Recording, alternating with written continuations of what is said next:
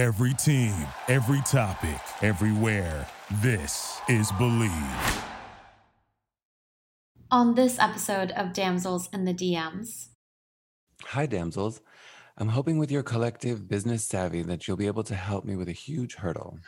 There were 3 big sales strategy projects that I had outsourced, but they fell through the cracks. The people were referrals from close friends, but the pace of getting things done was totally unprofessional. I know this will take away from a huge chunk of already little time I can spare for dating. Lately, dating has been so meaningful with multiple people. Any guidance would help. Sincerely, Jumping Hurdles in Mind and Heart. This message is intended as a reminder that we are not licensed professionals, not psychiatrists or psychologists. If you have a serious problem, please seek professional help. The National Suicide Hotline is 1-800-273-8255. That's 1-800-273-8255. There's some damsels in the DM. Yes, queen. Tell us what's the vibe. There's some damsels in the DM. Please tell us what's the vibe. DMs, yeah we see them, yeah we read them. DMs, we don't need them, we just leave them. Please. Yeah. It's going down in the DMs. Bye. Hello, everyone, and welcome to another episode of Damsels in the DMs. I'm Lauren. And I'm Alejandro. We are super pumped to have on the podcast today Ashley Stoyanov Ojeda, the author of Jefa in Training, the business startup toolkit for entrepreneurial and creative women. Lauren, oh my gosh.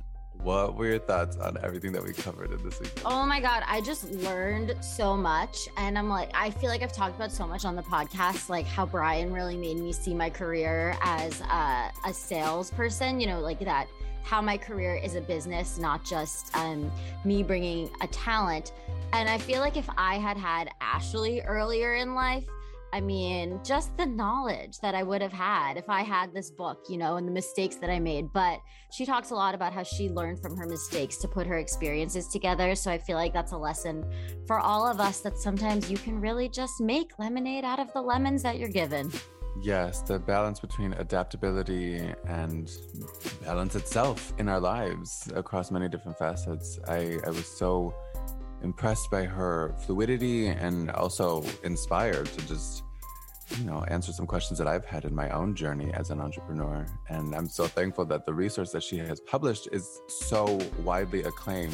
Eva Longoria, there's a word of praise from her. There's all sorts of community leaders and activists. And if you're like me and you have any anxiety around dating and money, then her advice in this episode is going to be life-changing.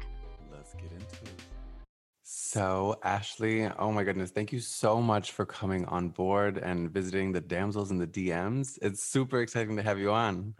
I'm super excited to be here. Thanks for having me. So, Ashley, when Alejandro first brought you to our attention, the first thing I noticed is on your website, you have a review from my absolute favorite person, Eva Longoria. So that just goes to show you what an absolute star you are and how this book is just making waves across and resonating with so many different types of people. So truly, it is such an honor to have you on, and we're so looking forward to hearing all of your wisdom. Oh, thank you. Yeah, that endorsement by Evo is definitely unexpected and also just amazing. I'm a huge fan of her as well. Amazing. There's a whole list of leaders and activists that you have these accolades from, in addition to Eva Longoria. To have that recognition about Jefa in Training, like that must feel so rewarding. Aside from the number of books I'm sure that you've been able to sell and the audiences that you've been able to touch with your words, but maybe to backtrack a little bit, can you tell us a little bit about yourself, some background details about what kind of led you to becoming an author? Yeah, definitely. So thanks everyone for listening. Thanks for having me. My name is Ashley, also known as the business madrina, aka business fairy godmother. That's what my clients have coined me. And I basically, on the personal side, I'm from New York, grew up in Queens, kind of bounced around after I graduated college. I moved to Portland, Oregon, then back to New York, then to South Florida. and now I'm back in Portland. I love to travel. I'm married and I have a dog who you might hear on this podcast at some point. And professionally, I actually started in the music industry. When I was living in New York and throughout college, I was in a series of bands. I was actively performing as a singer-songwriter. And when I moved to Portland, Oregon to quote unquote find myself after college, I was still performing a lot and writing a lot of music. And I just kind of wanted to create my own community of like-minded songwriters because there was a lot of talent in Portland, but not really a lot of industry to support it at that time. It's a lot different now. But I just wanted to be able to meet new people and collaborate and share resources because especially as a woman in the music industry, it's a very male-dominated field still. And I felt like it was important for us to uplift each other and support each other in this way. And so I created a monthly showcase for women songwriters at a local venue. And that initiative turned into a national nonprofit organization called Women Crush Music. In the first year of doing shows, I created a community of over 10,000 people with ongoing events in 16 international cities. And it was amazing and crazy. And it grew so quickly, but at that time, I'm telling you this and I'm seeing your reactions. You're like, wow, that's amazing. And on paper, it looks great, but it was actually a whole ass hot mess because at that time I had no business skills. The only thing I really knew how to do was promote and talk about what I was doing because I was a media communications major and I started in music PR. And that's why we grew so quickly because we were just getting press and,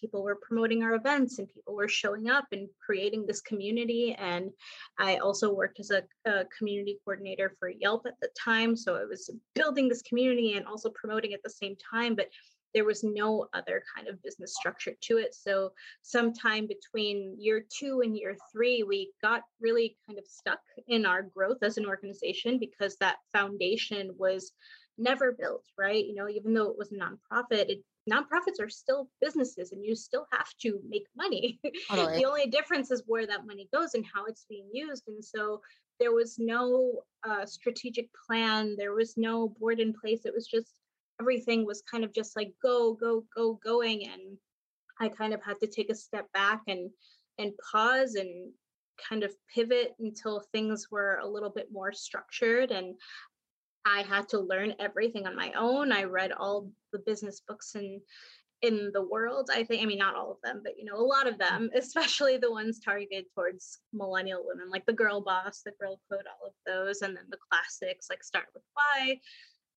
and things like that. And I just felt like some of those books were really good. Some of them were just not really what I was looking for. And for me in particular, it was really hard for me to connect with these authors because I had nothing in common with any of them. Most of these authors are already wealthy or come from some kind of position of power or privilege or wealth. And I don't connect with any of those things. So I just felt like at that time, which was in 2018, 2019, that someone like me should write a book like this to kind of show people how to not make all the mistakes that I made when you're building your business foundation. And so I kind of came up with the idea back then. And I started to write a proposal and started to look for agents because I thought that's what one does. When you want to write a book, I got a lot of rejections because they were saying it was too niche because I wanted to target it towards not just a woman experience as a woman in a male dominated field, but also as a Latina, because if you look at how many Latinas or Black women or Asian women have written books in the nonfiction, specifically career and business categories, there aren't really many. And so I really wanted it to come from that kind of angle and that kind of perspective, especially since it's such a huge part of my identity. And people didn't like that. Publishers were not about it. They said it was too niche. And so I tabled to the project. I kind of got things back together. Nonprofit, things were going well. We did our first South by Southwest show. It was amazing. And then, of course, COVID hit and derailed everything. At that point in time, I had just connected with Maribeth, who was the founder of the Mujerista, which is a really large digital publication for Latinas. It was when I had just moved to South Florida, and she hired me to help her build her community, which was at first in a co-working space in Miami. But then when COVID hit, we switched everything to online. And kind of through that experience, I met so many other Latina entrepreneurs and realized the need for this project and this book. So I started working with them as their coach and consultant, and started helping so many of them launch and grow their own projects. But prior to that, I had coached a lot, but mainly creatives. And the shift from creative musician or creative writer to working with entrepreneurs who are building businesses, I think people get confused and they're like, oh, well, how did you make the shift from music to entrepreneurship? It's really not that different when you think about it. No. Because you have to, the moment you decide to be a creative, the moment you're deciding to start a business, it's the same thing. If you want to start a podcast, right? I'm sure you guys have already realized, but during this process, I just it just kind of hit me again, how important this book would be. And then by some magic fate of the universe, I accidentally met my editor for my now publisher by accident, really. I was doing a project for the Mujerista, and we were emailing each other. I had no idea who she was. I thought she just ran the social media for the publisher. And then in one email, she was like, hey, I really like your vibe. Are you working on a book? And I was just like, oh, okay, I guess it's happening. And so Wow. I worked on my proposal, and here we are. And the book has been out for 5 months now, and I am still processing everything that is happening. And I'm sorry, that was a really long-winded explanation. No, it was a I beautiful am answer. here, but that's it. That's how it happened. And that's just the universe telling you that the universe needed the book. Because how does that fall into your lap if that's not somebody up there pulling some strings saying this book needs to happen? Yeah, exactly. And I love that you learned from your mistakes and then put it into the book. I think that's what's so beautiful about it, because oftentimes you hear people who are so successful, writing a book, but like you said, they had some privilege, or they knew somebody, or they were somebody's kid when they write the book. And it's it's so easy for you to tell me the path to success because you had this leg up, but it's so much more meaningful when you can say, I walked through these steps and here's where I screwed up, and let me help you not screw up. Yeah, and I think the book is unique in a lot of ways, but in that way, because it really is, the content inside really is a combination of learnings from my mistakes, but also proven strategies that have worked with clients that I worked with while writing the book. So there are real case studies in there from conversations that actually took place while I was writing, where there were so many times that I thought, oh, I'm done with writing this chapter. And then I'd hop on a client call and then hop off and be like, wait, no, I have to add this to this chapter because that's super important and something that everybody goes through, and I need to put it in there. Or something great happened with this client, I need to put it in the book so people can see what worked for them. There were so many things like that just kind of made its way in there, and I'm really glad that it did. I love how practical your writing is, as well as even the graphic content that helps outline strategies in terms of formulating a mission behind an organization or business, or even thinking about, market research and the customers that one has in mind. But I also love the table of contents in particular. I love that you chose headings that touch on generational phrases that we've heard. I mean, I guess coming from a Mexican and Puerto Rican background, some of these things I definitely remember or recognize. And I just kind of laughed in reading through your book because, I feel like conversations about breaking generational trauma or trying to process things of that sort, we try and move past certain things that have been ingrained in our brains. But you are celebrating, si se puede, that's one thing, or ponte las pilas, these things that have deeper meaning in developing ourselves as individuals, as entrepreneurs. So how did you decide on such salient points for not only the table of contents, but for the whole book? Yeah, I mean, like I said, this book was was a work in progress, like basically until it was printed. Like I had a general outline that I sent my proposal, but as I had more and more conversations and did market research, I kind of wrote HIFUN training, much like I was starting a business for HIFUN training. I did the market research. I talked to many entrepreneurs, and just because I'm a coach and consultant, I wrote about the things that people were actually facing while I was writing the book and thought back on my own experiences. And, the decision to make it in Spanglish was a very conscious and intentional one, because for me, Spanglish, especially since I spent a bit of time in Miami, when I was writing the book, I was living in a little bit outside of Miami. Spanglish is a way of life, right? And it's Spanglish or nada over there. Everywhere you go, they speak to you in Spanglish. And so it's a very natural way for us to communicate for a lot of us.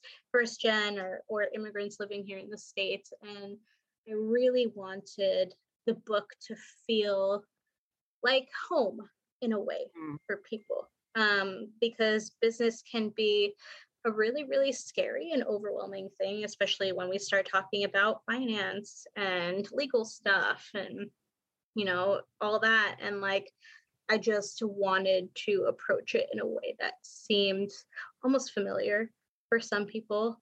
And I hope that that's kind of the vibe you get when you first open up to the table of contents, because I thought that if I did that, people would read the back and be like, oh, okay, this looks interesting, and then open up to the table of contents and be like, oh, okay, this kind of looks fun, not scary, and it seems familiar. And I didn't want to write a textbook. Writing a book it's hard in itself, but writing a book that you are teaching people things, it's a completely different ballpark. And for me as a coach and consultant, because I have these conversations with people every day, and I had the chance to get immediate feedback from them if they don't understand something, if they need more examples, things like that. Like for me, it was very unnatural to write all these things that I tell people, but then not get responses back from people immediately because they're not in front of me. They're reading the book. So I had to think of ways, which is why I made it a workbook, to engage people while they're reading and not make it like some boring book, that you would just kind of skip through a few pages and then read the rest. I really wanted it to be interactive and for people to be able to put everything that they're learning into practice, because that's how I learn. I'm a visual learner. If I don't write things down, they don't process up here, Yeah. And so I wanted it to be interactive. I wanted it to feel relatable and also like you're having a conversation with someone, because that's me, that's who I am, and that's how it is if you work with me on a one-on-one basis. So I'm really happy to hear you say all those things, Alejandro. I love what you said about how it's really not that different working with people in the music industry versus working with entrepreneurs, because that's something that we talk about often on the podcast, because all of the hosts of Damsels are artists. And one of the things we talk about, and specifically for me, I say that my career didn't have the success that it had up until I started seeing myself as a business and stopped just seeing myself as the talent. Because I think like up before that, I, was just like, oh, I'm an actor. I don't need to network. I don't need to reach out to people on LinkedIn. I don't need to, start seeing myself as something that's aiding somebody's project. I'm just begging to be in your project. And I think that that's so true, that whatever career path you're in, it's something that people can benefit from, which, makes me really bump up against the feedback that you were getting about the book being niche, because to me, it's something that if it's so conversational and so many people can learn from it, then truly everybody needs it. And one of the questions I had for you is, do you have any advice for artists who need to start seeing themselves as entrepreneurs? And how do you recommend people to make that mindset shift? I think that what a lot of artists don't realize is that they're already doing that. Mm-hmm. They just don't see it that way. Every time you write an email to a venue asking them if you can play there, you are acting as a business. You are pitching yourself. That is a very, very, very important skill to have for any kind of business, to know how to talk about what you're doing and ask for what you want in a professional way. Like, that's it. You're already doing it. You just have to make that shift and start seeing yourself as, do you want to just play music for fun, or do you actually want it to be what you do for a living and you want to make money from that? You are a business, and it's hard, but that's why courses exist. That's why coaches exist. That's why this book exists. And the first step is making that acknowledgement that, like, okay, I need to start thinking about things differently and start looking at artists that do this already, and just take a look at the mainstream artists that came out with so many different merch items like during the pandemic, and how they diversified their revenue streams. Like, Lizzo has a Fabletics line now, guys. Like, we need to get it together. She's diversifying her revenue stream, so should we, Yeah. My best friend, she goes by Kingsley. She's an indie pop artist in Portland, but she's moving to London next month, and I'm very sad. But she's a great example of this, and I'm so proud of her, because when the pandemic hit, all her plans to release her album got derailed. She ran a fantastic Kickstarter and got it fully funded. And when the pandemic hit and she couldn't actually go and record her album in the studio, she pivoted so many times to keep her Kickstarter fans happy. She released just like an unplugged video series of some of the singles, just to like show them like the demos that she was working on. And then she launched a lipstick collection with a local small business in town. And, it just kind of, and then she launched bath bombs and all this other stuff. And, it just kind of goes to show you that, like, the most successful artists are the ones who can adapt and do things differently, because sometimes we need to. Sometimes we won't have access to music venues, and, like, knock on wood, another situation happens again where we can't perform in person, or we can't do this, or we can't do that. Like, we need to learn to be able to pivot, but still do what falls within our line of genius, our zone of genius, and just kind of work with it. I really admire that about what you've described in terms of your early stages of your journey, where like that adaptability was required, where you were just trying to figure things out and help, and like creating a nonprofit and supporting the artists. I mean, adaptability is like right there, because I feel like you got to juggle so many different things when you're learning, when you're figuring things out, or, trying to. And I acknowledge that that's hard for people. I think what has helped me is that I'm the farthest thing from a type A person. Me too. Probably in the world. And I think a lot of us creatives are, and that's really helpful to kind of like be able to pivot and adapt, because most of us are not entirely perfectionists. So if we just wing something, like, it's probably fine until it's not,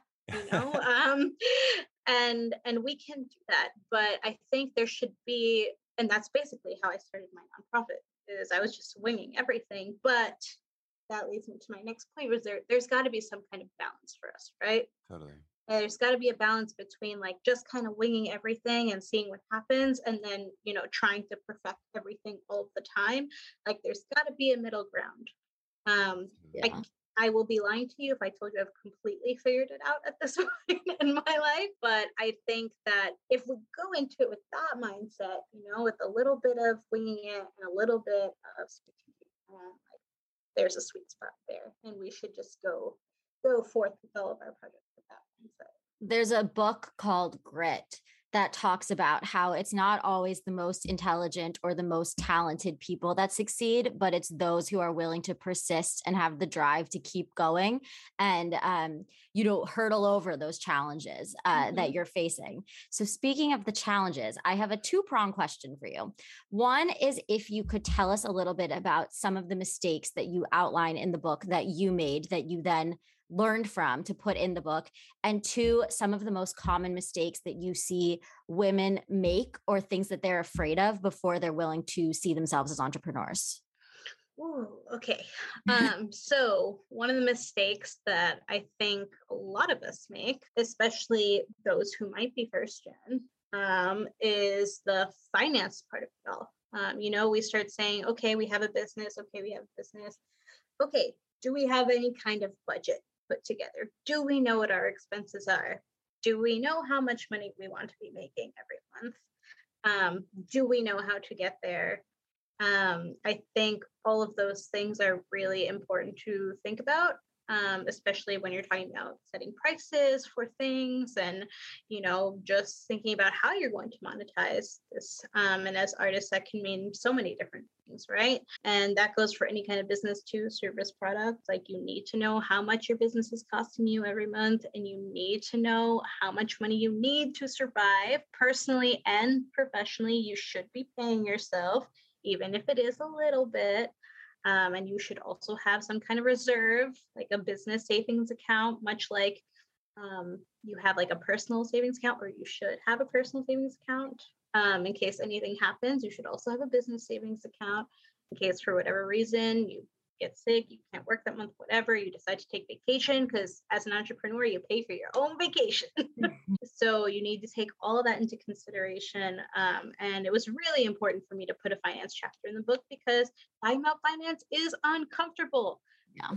When I tell my clients to look at their bank accounts, they're just like, no, can we do this next time? And then they'll like wait like a month to like book another session with me. And I'm like, no, like the only way we're going to grow is if we know where we're at. And the only way we're going to learn that is by looking at that bank statement and adding all these numbers. Yeah. And once we get past that, we can really make a plan to increase those numbers. Or adjust those numbers if we have to. This was something that I think, and why I mentioned it earlier, that a nonprofit is a nonprofit, but it's still a business. Because when I started a nonprofit because up until 2 years ago, I was afraid of money. I was afraid of talking about it.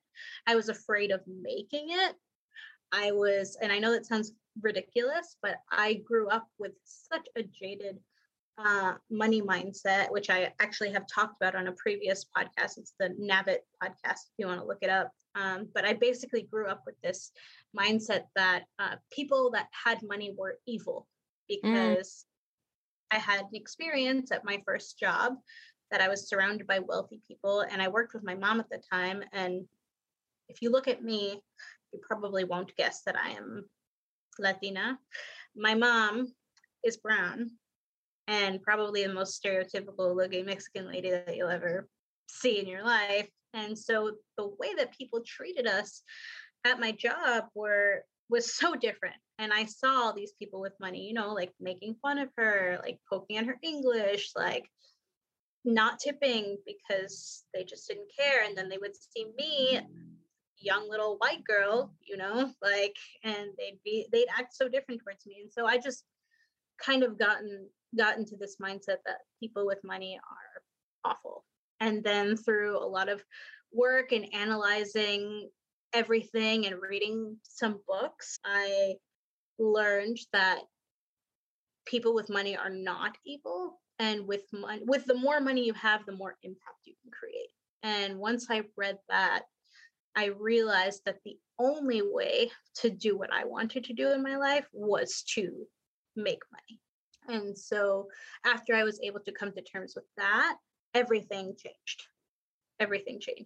And so I think that happens to a lot of us. And that kind of goes into like one of the biggest challenges that I think women and first gen Latinos face, is that we think that we don't deserve certain things because maybe, we're first gen and we just don't know. We don't have the experience. We're not well connected. We don't come from money, or maybe we immigrated here and our English is not perfect. And, people look at us weird. The truth is that right now is our time. People are starting to pay attention to the new majority. That's why I say I work with the new majority, because we're not the minority anymore. And so I think that we need to get over this imposter syndrome that we feel, which is easier said than done, right? But something that I write in my book that I say all the time is that the reason we feel imposter syndrome is because there aren't enough people out there doing what we want to do. So if you think about it, by doing what we want to do, we are creating a better place or environment for the future generation of people like us. No, that's right. And Hell yeah. that's really freaking cool, like, if you ask me. And it's something that I dealt with while I was writing the book. When we were doing the market research for Jefa, there was no direct competition of books like this, like for Latinas, by Latina, about business. And that was really scary and also really exciting. And the publisher felt that way as well. But, you know, I had to take a look at like all these other similar books and similar authors and think, well, I'm not that different from them, but I think I'm more like the people who are going to read this book. And that makes me feel really good that I could help other people that grew up like me. And I just kind of had to do my own little like imposter syndrome exercise with myself, and see the potential of what I could do for my community and just kind of run with it. And I think that's what all of us need to do when we start feeling weird about things. Absolutely. Something that we've learned and I have talked about, and Ash too, where the importance of having a strong mission or understanding why something needs to exist, having that be the strong foundation for any sort of opportunity that you're creating for yourself or for others, that always has to be in place in order to solidify the strength of the impact of what we're trying to do, you know, in any effort. And I love that that is very consistent and very evident in your book. And you even provide another workbook element that helps readers practice that or understand that or develop that sort of language within themselves so that they can deliver that as authentically as possible. But since we've spoken so much about the book, I cannot help but wonder whether the writing process or all of what you're doing entrepreneurially, has that had any significant impact on your dating life? Oh, well, I'm married, so that solves that. All right.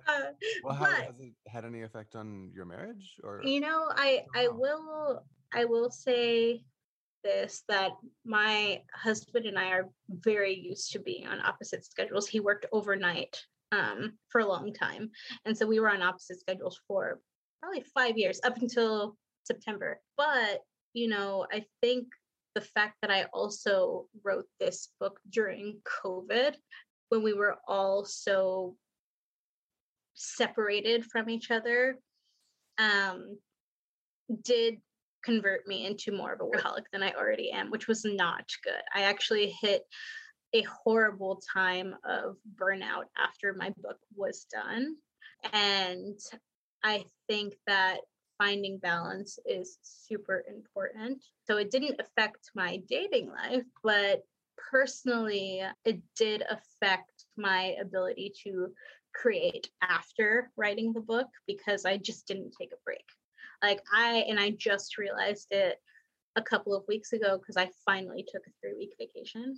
Congratulations. Thank you. And I was talking to somebody about it, and I wrote a whole ass 40,000 word book, and I just kept going. I did not take a break. I celebrated for a day, but I literally just went from writing to approving designs to hardcore pitching and marketing to book tour to continue to work and plan for future things and the second book and this and that, whatever.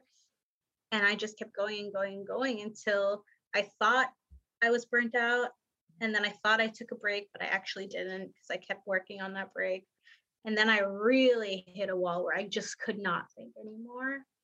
And now that I've actually taken a break, it feels so good. Oh, yeah. It feels so good.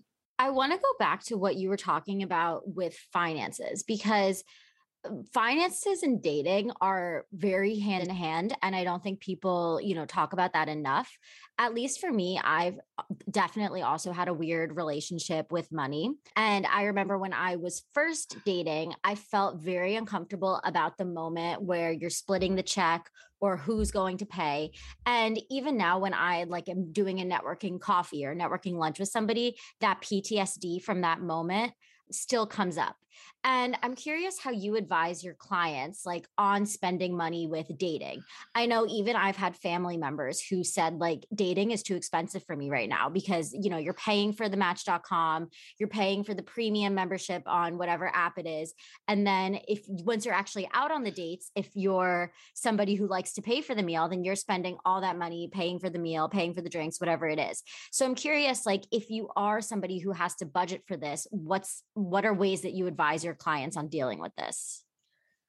Once you have that budget set up, you'll feel more comfortable knowing I do have an extra $100 to spend on outings, but you have to make it part of your budget.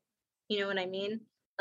You have to say, okay, well, this month I'm going to spend $100 on networking opportunities. And that could mean a ticket to something or, $25 for a night out at a networking event or whatever. And then once you know what your business costs are, then you can say, okay, well, if I'm making $2,000 a month and my business expenses are $1,500 a month, well, then I have $500 to do whatever I want with. But you just have to know, you can't just be see money pop into your account and then be like, all right, yeah, unlimited funds, because then you get caught off guard, and that's when you start to be like, oh wait, where did my $500 go? Yeah. And if you have a client come into you and they're saying hey, I'm paying for 2 different apps, and then when I go on dates, let's say they go on 5 days per month, and then total on those dates they're spending, let's just for say $500, right, on those 5 dates.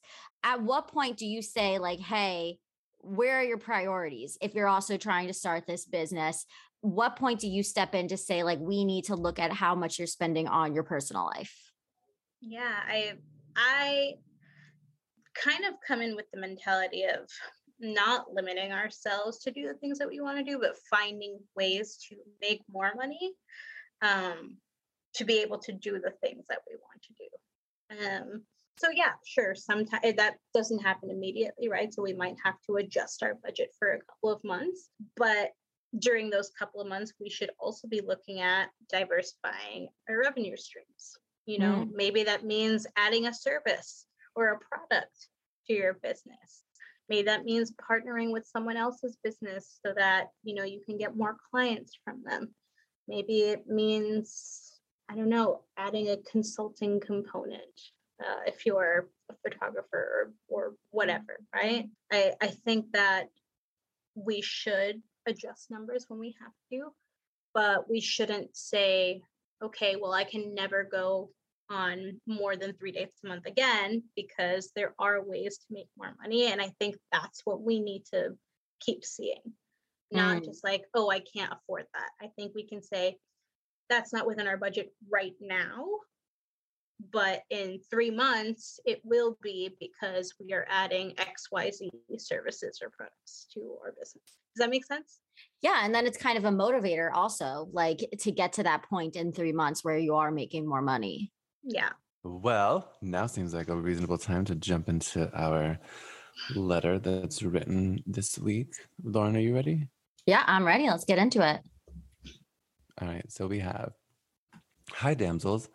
I'm hoping with your collective business savvy that you'll be able to help me with a huge hurdle. There were 3 big sales strategy projects that I had outsourced, but they fell through the cracks. The people were referrals from close friends, but the pace of getting things done was totally unprofessional. A tad OCD here, so I guess it's better this way for now, and I can just figure it out myself. It's tough, though, because I know this will take away from a huge chunk of already little time I can spare for dating. Lately, dating has been so meaningful with multiple people. I'm not painting the town red every night, but doing a little trial and error with not so much error. So I lied. More than one hurdle, but any guidance would help. Sincerely, jumping hurdles in mind and heart. Oh, cute. I've actually got something for this. I think that when we talk about finances and when we talk about being an entrepreneur and we talk about balancing time, I think that there's a part in the finance chapter that talks about also knowing your capacity.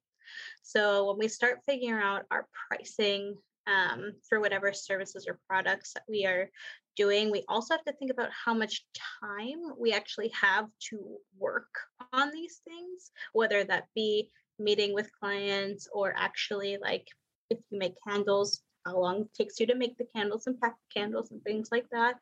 And so one piece of advice I would give this person is to maybe take a look at your capacity and how many hours you want to work each week and adjust your pricing for future projects for this, not thinking about outsourcing, if you were to do everything yourself, how much you actually want to be working per week and adjust your pricing accordingly. Like I said, we need to find that balance or else we will burn out and that will not be good for your business or for your dating life. And so just keep that in mind. And when I mean capacity, I mean like actual time and also energy. If you are a coach or a consultant, we know that the time that people are paying for is not just time that we're talking to them. It's also the time that you have to create content or market or do emails. And so, maybe if you want to do a 40-hour work week, that means that only 30 hours or 25 hours can be spent actually talking to clients. So we need to think about, I hope that was helpful. No, it was super helpful. Yeah. What came to me from this letter was about that these referrals were from your friends. Because here's the thing. I think when we get referrals from our friends, we assume that our friends are pointing us in the right direction and that they're right. But here's the thing. Your friends are not always right. I mean, I have been burned from working with friends before, and they're people that I love, but I just realized that they're not the best business partners.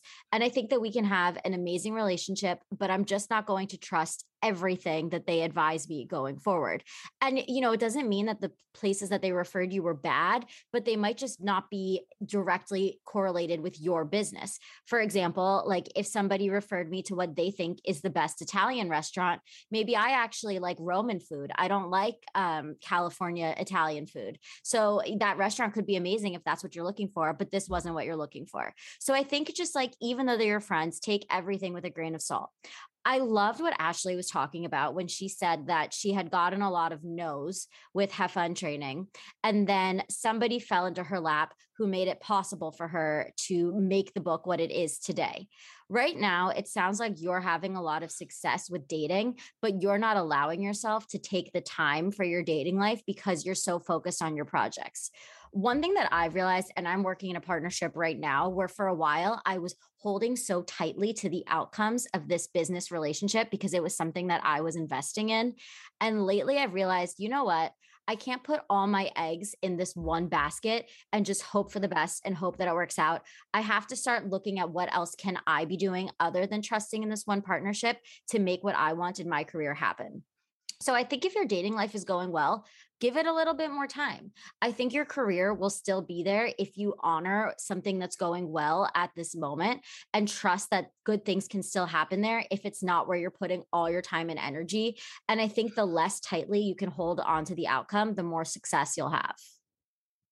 Yeah, I'm of the mindset that balance is key.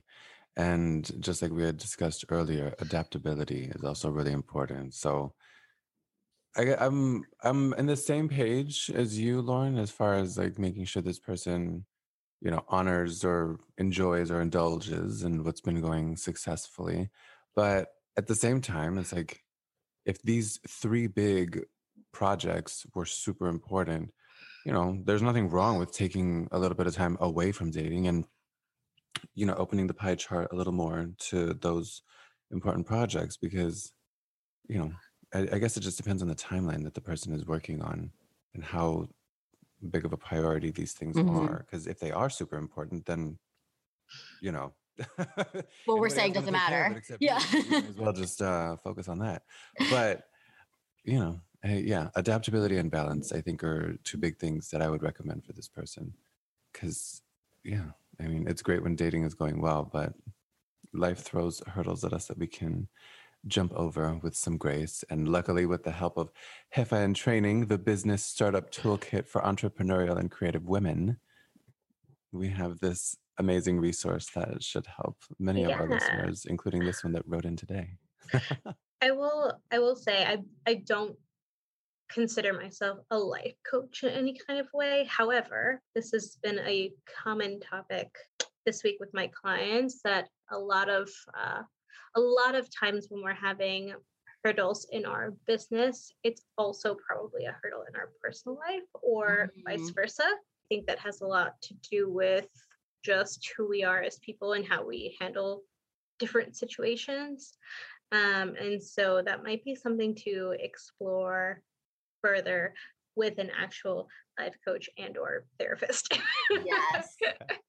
Sometimes I also think taking that step away from it, sometimes you can have better quality of thought when you're not so immersed on looking for the outcome.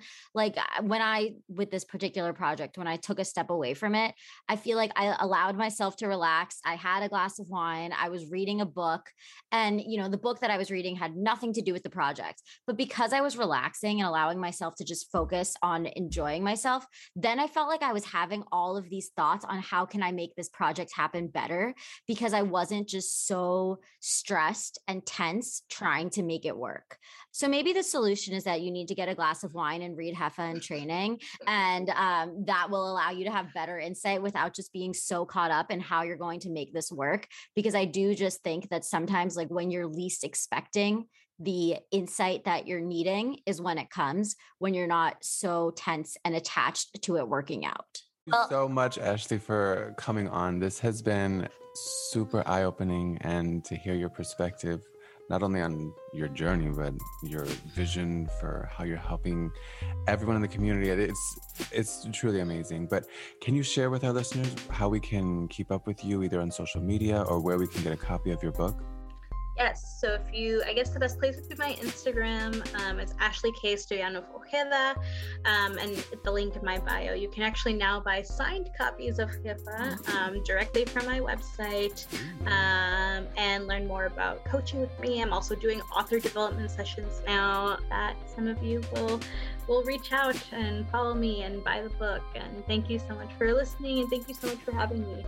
Thank you so much for coming on. We need more people like you doing what you're doing and learning from your mistakes and helping others do the same.